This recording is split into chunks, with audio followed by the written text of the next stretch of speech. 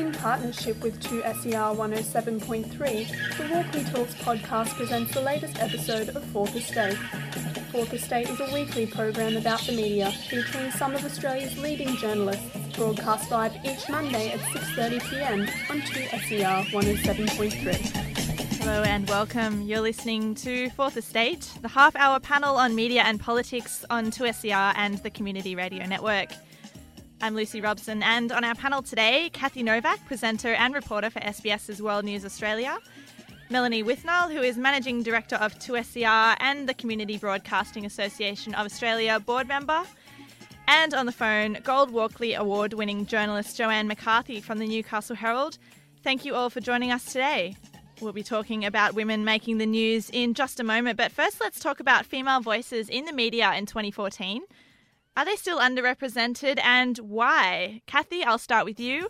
Working in TV, what's your impression of gender equality in that industry? Well, from where I sit, I think it is pretty balanced in the SBS newsroom. The people around me are sort of a mix of men and women. And I don't know if it could be a bit deceiving, but if you look actually on television, there is, at SBS at least, and across a number of the channels, a pretty fair split. So for our main evening news bulletin at 6:30, it's for the most part Janice Peterson and Anton Enos, a woman and a man, and then myself and Ricardo Gonçalves will switch off the late news, and Leland Chin generally does the weekend. So I think it's a pretty balanced mix, and within our reporting pool too, you see a few female faces there. We do have a lot of female anchors now on our screens. It hasn't always been that way, but one thing that hasn't seemed to change over time is that people do talk about women's appearance a lot more than men's. And is that something that you encounter working in TV? Absolutely. I have a Facebook page that's an SBS Facebook page, and generally we'll have that updated with events of the day. We use it to promote what's coming up on the news. Generally, these days we do a video promo, so it's kind of light. I'll get there and for 30 seconds say, hey, everyone, this is what's coming up. Maybe there's a bit of a quirky story, or maybe it's a serious story. Maybe I'm talking about this is what's happening in Ukraine, and it's real news. And the comments largely are, I like your jacket, or doesn't your hair look nice today? Do you think it's more pronounced in TV than other parts of the media? I would say so, because you're looking at people, and that people do notice other people's appearance. And, I think it just kind of comes with the territory. I'd love it if we had more robust debate on the topics that we're broadcasting rather than my jacket, as I mentioned. But having said that, I definitely will comment on other people's appearance and say, oh, I do like what Sandra Sally's wearing tonight or something like that. So I guess I can't really complain. Fair enough. There are still fewer women than men in the top ranks of the media sector. This has been reported pretty widely already. Melanie, you're in management now. You're running a radio station, and you've worked with lots of women who have made it to the top. So what do you think they need to do to actually make it there? I think those role models are really important. I was very lucky when I started my commercial radio career, so coming from community radio before that, moving to a commercial radio station that had a female program director. So when I was at 2UE, Sandy Aloisi was my boss, and she really provided a very positive role model to me. And then later, working at the ABC, lots of women in management there. So, and then community radio really has a very healthy representation of women in station management and also on boards for things within our sector. So I've been lucky, but I think those role models are really important. And I know Elizabeth Broderick and the Australian Institute of Company Directors have been working very hard to try and to get more women on those positions of power and to get them on company boards generally. And, having a female Prime Minister is also very important, that people see that women can achieve those roles, and I think also creates role models for people coming through, like myself, who can see these women and think, well, they're doing it, I can too, and be able to progress through those ranks. Because, to move into management, you do have to put your hand up and say, that's a job I want. And I think I can do that job because I've seen other women do it before me. So I think that's key in getting more women into those senior positions.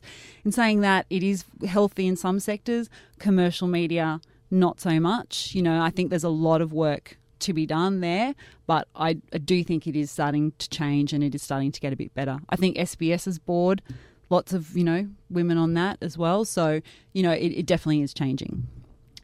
We're a community radio show, but we don't often have people from the community sector on our show. So do you think there's anything unique about this part of the media that does it have a better gender balance than other parts? I was thinking about it today, obviously, and I think it does in some areas. I think management and behind the scenes, it's quite good, but still it's hard to get women presenters. We find it here at 2SER that we'll get lots of girls show up to training, getting them to progress to be presenters. They don't tend to put their hand up as much as the guys. The guys will come in and knock down our door and say, I'm here to be the next Hamish and Andy. I'm here to be Kerry O'Brien. Has someone actually said that? Yeah, so many times. But you don't often get someone coming in saying, hi, I'm Lee Sales or Kathy Novak, I'm the next one, So I think that's something that I have noticed, and, we do our best to encourage it. We really believe that it's important to have diversity, not only of gender, but ethnicities, socioeconomic backgrounds, people from all walks of life. But it's still not ideal. The community sector isn't perfect by any means. Joanne, are you there? Yes. Okay. Cool. Well, my next question is for you, actually. In the time that you've been working in newspapers, what have you seen change in terms of gender equality and more women making it to the top? Well, I've been a journalist for 34 years now, and I suppose print is consistent with other sections of the media, as in I think the percentage of women at the upper levels is still not as it should be. But I think what has changed is that there are more women now, I suppose, who are my vintage, and I'm 54, and we're in positions now where we're senior, and one of the things that I think maybe is lost a little bit in if we focus on just the executive level of media is that media is about voice, and it's about communication, and you only have to look, I suppose, at what I've been involved with for the last few years, which is child sexual abuse. Now that's an area that was in the shadows for an awful long time while the abuse was occurring, historic child sexual abuse, But now it's out there. Now I can't say that I actually chose to do it, but I maintained an interest in it and kept writing about it, and I think it's maybe and I find that interesting as a female journalist. It's the selection of stories that are going to be pursued, and I think we're seeing in issues like child sexual abuse, domestic violence, issues that really are of core interest, or should be of core interest to everybody. But I think as a woman journalist, you sort of take it on a little bit as a responsibility to write about it. So I think just over 30-something years, it's maybe that I've noticed more than anything, just that there's a lot of female journalists of a certain vintage who are selecting issues that maybe in the past have not been seen as priorities. What do our other panellists feel about that, Melanie? I'd just like to agree with Joanne on that. I know that that's a battle that I faced when I was making content, was sometimes trying to explain an issue which you'd feel is an issue that affects everyone and being told it's a woman's issue.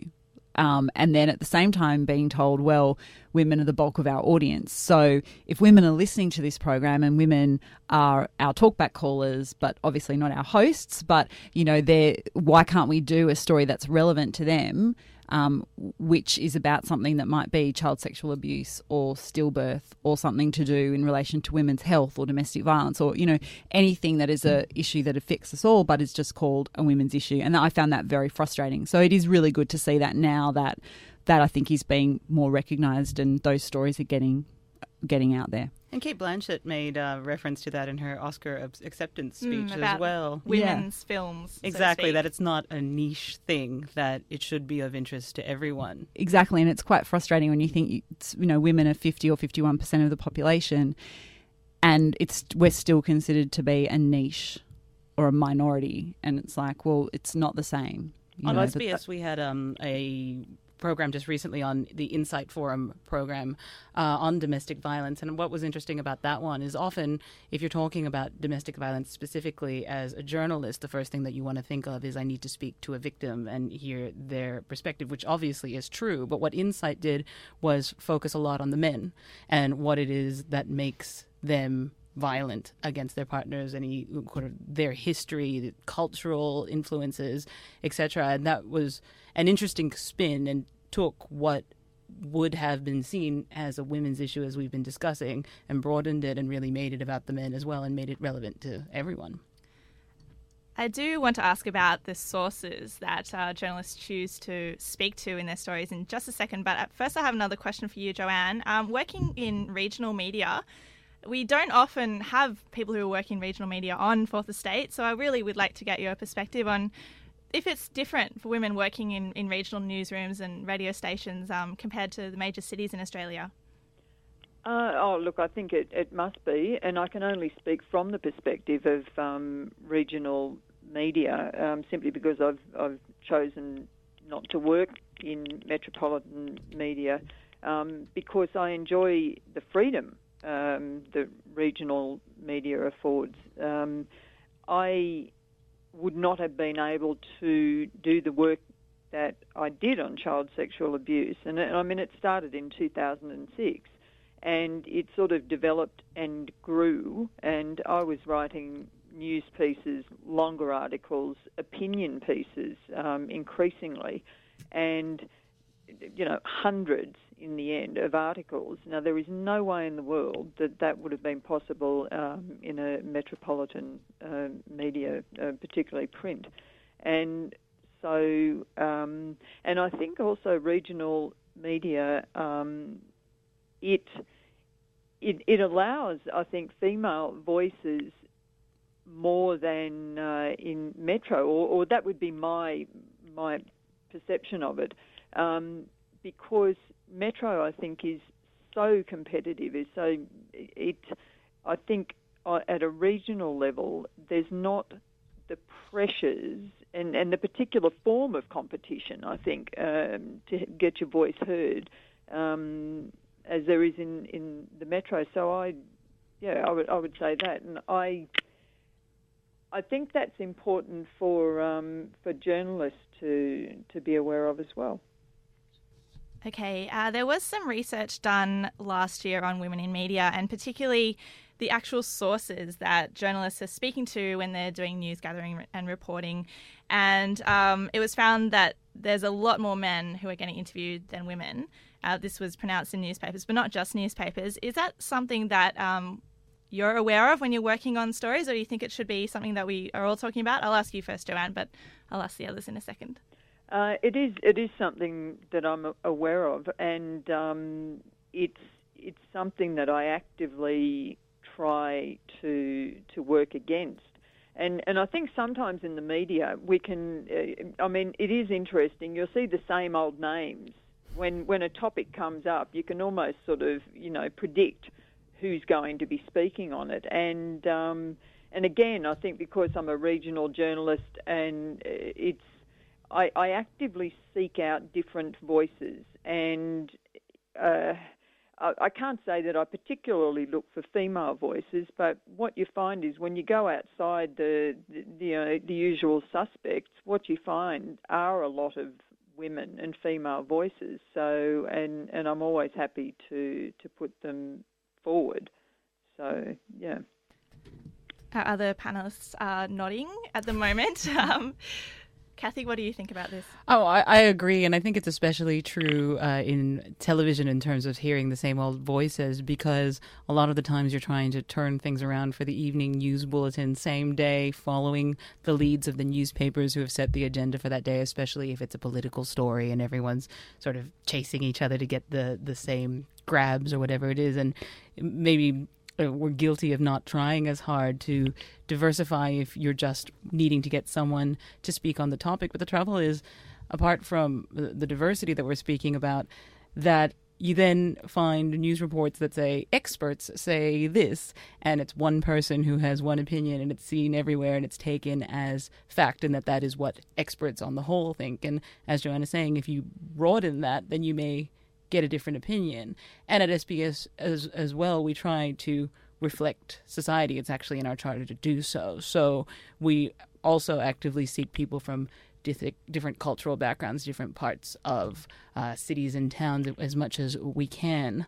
And as I say, it's difficult sometimes if you're trying to do it on the same day, but I think it's something we should all strive to do.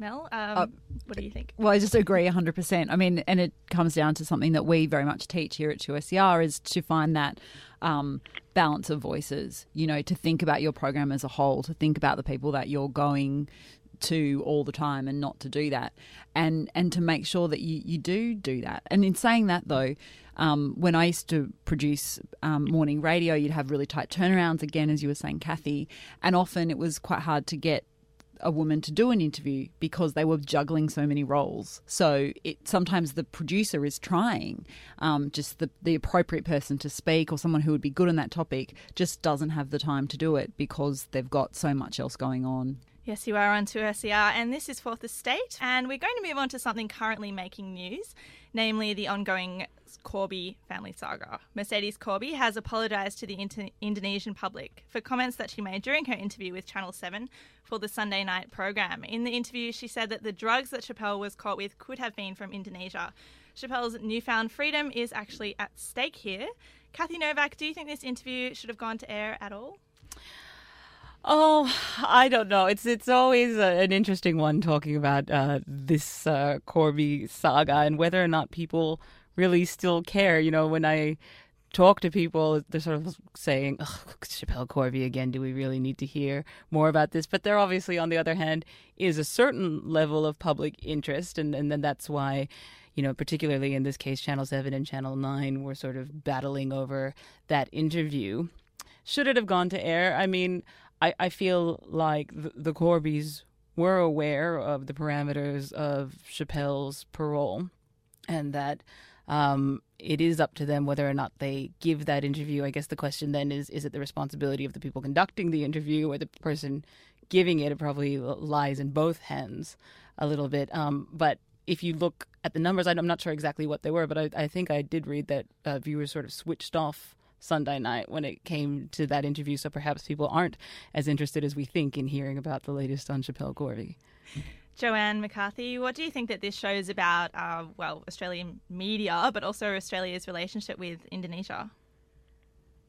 Well, on these things, I think it's interesting to put it in reverse, and then that gives you some sense of what the other people might be thinking. Now, if this was in reverse and it was in Australia and we had a lot of Indonesian media suddenly sort of in a main area, and we had a high-profile Indonesian person who's just been released, and then that person had some kind of suspected arrangement with a media outlet, and I mean the whole box and dice.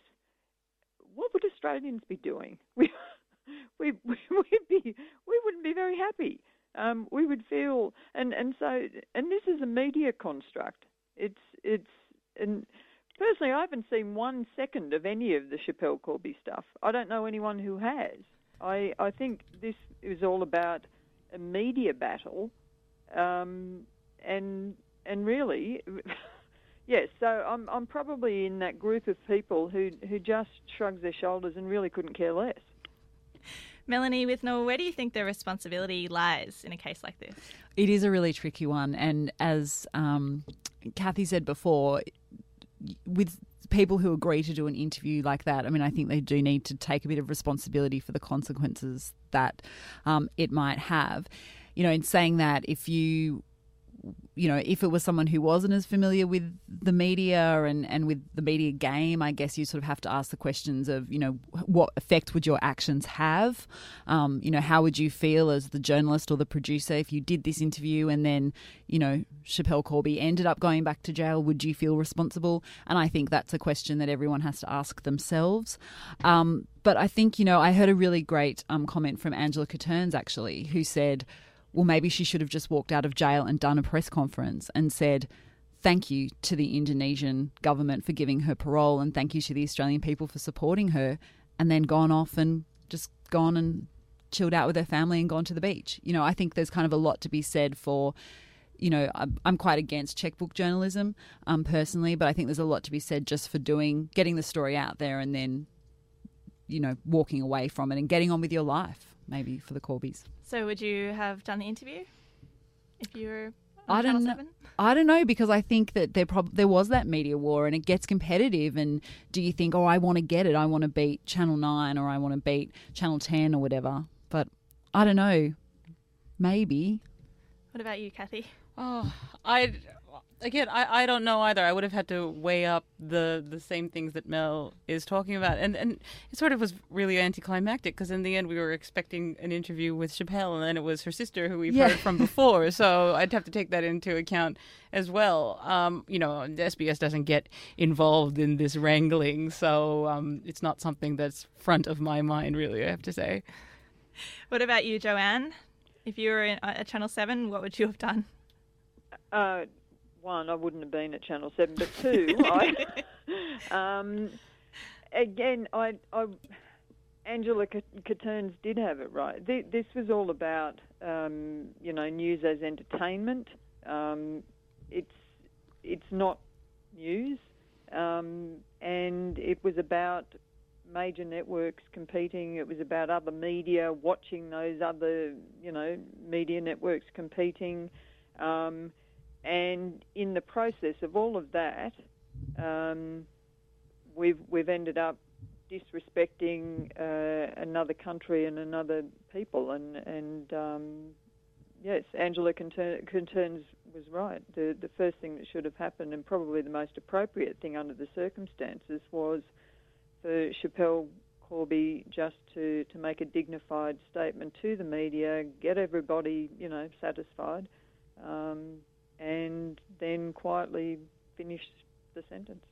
This is Fourth Estate. Just quickly to the UK now, where the News of the World phone hacking trial is still happening at the Old Bailey. The former News of the World editor Rebecca Brooks is being cross-examined in these last few days. She said that she didn't investigate phone hacking when she became a News International chief executive, but she does deny a cover-up. I'm wondering what this whole story has revealed about the way tabloids operate. Joanne, I know you don't work at a tabloid, but do you have thoughts about this? Well, it is a tabloid format, so strictly speaking. I think we should say tabloid in the UK, which is a very distinct beast and ultra competitive, and the stakes are very high, and so that is a different thing to here in Australia, thankfully. What it says about the way the tabloid operates in the UK, well, I mean, you only have to look at the reports coming out of that trial, and we do have to remember that there is a trial going on, so we shouldn't be too liberal with commentary. But it's not a good look, is it? It's leaving aside the criminal aspects of it. It's just been a very seedy sort of display, and it doesn't do journalism any good at all. So it's, but it's not, certainly it's not the way we operate. And one, we don't have that kind of money, but but two, what that's all about is ultra competition. There's nothing in the way of public interest in that, and and public interest as in for the broader good. That's just all about the way things commercially operate in a very heated competitive market. Kathy, do you think that we should be paying attention to this trial in Australia? Oh, we should absolutely be paying attention, and I agree with Joanne. Journalists need to have good sources and be breaking stories, and it is competitive, and you need to be researching, speaking to people, and competing with other people who are doing the same. But it just seems that in this case it's gone to another level and doesn't do anyone any favors. Mel, you don't work in tabloid newspapers or radio, but what do you think that we can learn from this whole story? I think it's a reminder to everyone to act ethically when you are doing stories. I think we as journalists or, people working in the media, we need to always ask ourselves, does this have an effect? I mean, there's been a few other instances where I'm thinking, for example, of the Hot 30 countdown, the phone call to the hospital. I mean, who would have thought that what happened there was going to happen? But it's just that reminder to all of us to act ethically. And if you're making that content, or even for us as people who buy or read that content, I will admit I do read the celebrity gossip pages. Where is that information coming from? I think we all have a part to play in it, and to think about the ethics around what we do and what we consume and that kind of thing. I think one point I wouldn't like to make, and I forgot before, I think one thing we can see from the UK experience and is that when you have media, when you have journalists and media executives who are so close to, say, politicians and to other powerful people, in this case, the allegations in relation to police being influenced, then you have a real problem, because you obviously, the public isn't aware of those kind of associations, and what we have here is allegations of money being used to influence people in terms of providing information, and that is a whole different ballgame. And I think as journalists, I said once to a politician who was having a go at me about something, and I said to him, look, I'm a journalist, I'm not your friend. And I think journalists have to keep that in mind. You can't be a friend of somebody and still maintain, there's a conflict there. And I think that's one of the most striking things that I've sort of seen just watching and reading some of this stuff, that way too close associations between media executives and other powerful people. That's all we have time for today on Fourth Estate. A big thank you to our panel, Kathy Novak from SBS, Joanne McCarthy from the Newcastle Herald, and Melanie Withnell from 2SER. I'm Lucy Robson, and if you'd like to listen to this episode and past episodes, then head to fourthestate.org.au. Fourth Estate is produced at the 2SER studios in Sydney and broadcast nationally on the Community Radio Network. Hope you enjoyed this week's episode of 2SER's Fourth Estate. Fourth Estate is produced by 2SER 107.3 and can be heard live each Monday at 6:30pm on 2SER's 107.3, 2SER's digital, 2SER.com and around Australia on the Community Radio Network. Subscribe to Walkley Talks on iTunes and follow the Walkleys on Twitter and Facebook for new episode updates and to be the first to know about upcoming Walkleys news and events.